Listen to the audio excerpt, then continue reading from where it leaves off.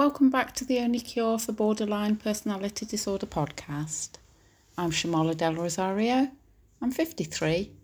I'm a wife, a mother, a grandmother, and I've lived with distorted perceptions for my entire life.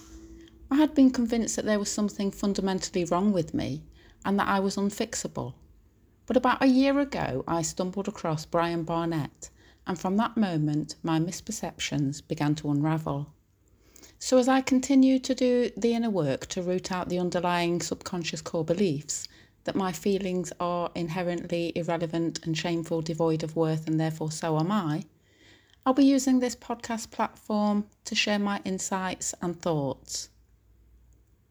I strongly suggest that you do subscribe to thelastsymptom.com, which is a free resource that I have had and continue to have the privilege of learning from. And just to be clear, these are my personal experiences and insights. I'm not qualified in any field of emotional or mental health, and anybody that chooses to listen is responsible for their own thoughts, feelings, and actions. I hope you're all well, and thank you so much for all your messages. I really do appreciate them. You know, I've just checked on the downloads, and I cannot believe that there've been over 5,000. This is truly, truly humbling. Thank you so much. Something happened recently that I wanted to share. So one of my daughters rides a bicycle. She's got one of those rear child seats on and takes my little granddaughter all over the place, with helmets, of course. She loves it. They both love going out on adventures. Anyway, a couple of weeks ago, they had an accident and fell off the bike. My daughter didn't tell me at the time. She waited until I visited and then told me about half an hour later. It was obvious that they were both okay, apart from some small bruises and scratches. She hadn't wanted to tell me over the phone, thinking my imagination would run away with me, thinking that it was more serious than it actually was. Anyway, my daughter explained that she hadn't seen a small pothole until it was too late. And then they were both on the floor and my granddaughter was crying and scared. So when my daughter was comforting her and checking her for injuries, she was still crying and said, "I'm sorry, Mummy." My daughter told her that she'd done absolutely nothing wrong. She'd got nothing to be sorry about. Mummy was sorry. And she went on to explain that it was just an accident and showed her the pothole and said that Mummy needed to be more careful. Her next words did sting. She said, "I don't want her to ever feel responsible for something that's not her fault, like I did." My granddaughter just said, "Don't worry, Grandma, it was an accident." She then told me all about this accident, proudly showed me her little bruises, and then we played hide and seek. But this got me to thinking about myself and why I do say sorry so often. And I wondered whether you guys find that you're always saying sorry too. I can't recall ever being told what sorry meant. I just knew I had to say sorry. It was like please and thank you. These three words had become ingrained in me. Please if I wanted or needed something. Thank you for whether or not I got it. And sorry for everything else. I'd been told to say sorry for things I had done and for things I hadn't done. I'd been told I didn't look sorry enough. I'd been told to think about why I'm sorry. I'd admitted to things that I hadn't done and took the blame for others. Just say sorry. I've got a thick skin. I'd said sorry because I'd wanted to be seen as a good person. Putting others first. That it was best to think less of yourself because being humble is being good. I've said sorry to avoid conflict at all costs. Saying sorry to friends because I'm worried that they're angry with me. Anything to avoid conflict. That different perspective, because a different perspective meant, being hurt, shamed, or emotionally abandoned. So I have said sorry for all sorts of reasons, and I haven't really been sorry at all. I mean, I've realised now that me saying sorry was connected to shame.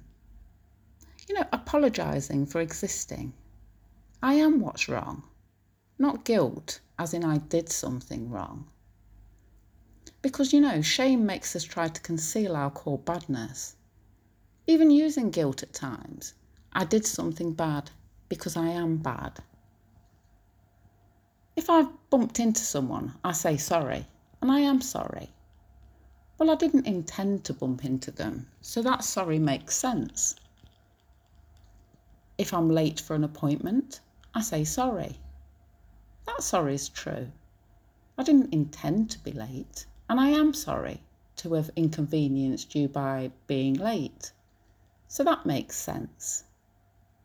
If I forget to do something, I say sorry. That sorry again, I suppose, is true. I didn't intentionally not do something, so that still makes sense. So sorry. Wishing I hadn't taken a particular action. Regretting something because it hurt me, or somebody else, or cost me or someone else something emotionally or financially, or got me or them into trouble, or a result that I didn't like. Yeah, I've said sorry. But like I said, these sorries have been an attempt to conceal that core badness. I'm sorry for bumping into you, being late, or forgetting something, because I'm an idiot, a worthless piece of poop. These sorries they've not been where I admit my own mistakes as mistakes and really take responsibility for my own actions. I hadn't given a true apology, an apology that confesses the depth of sorrow for hurting somebody else, because I hadn't allowed myself to feel guilty, just shameful. I mean, I've also given blatantly fake sorries too. I'm sorry if you were offended or if I did anything wrong. I'm sorry that you think I did something wrong. I'm sorry, but you started it. I'm sorry, I was only joking. I've already said I was sorry. I didn't mean it. I will say sorry if you just stop talking about it. I suppose I should say I'm sorry. Fine, I'm sorry, okay? But an apology that is authentic. When I've done something wrong, that was hard, really hard. That would mean publicly admitting to somebody that I've done something wrong, which meant saying I was bad at my core. I couldn't bring myself to do it. I couldn't let anybody know I was bad. But an authentic sorry, it's freely given, without conditions or minimising what has been done. So it involves understanding and caring about the person's experience and feelings. And it conveys remorse and a commitment to avoid repeating that same hurtful behaviour. But rather than accepting mistakes, I'd actually run from them. I'd try to bury them, keep them hidden. Not only from others, but try to keep the truth hidden from myself. Deny it all. Forget it. Recreate it. Recreate my life, to keep the dirty secret hidden. I'd move jobs and cities to start again. Once I actually spanned the globe, closed my eyes, I had a pin and I poked the spinning globe to see where I could go to start over.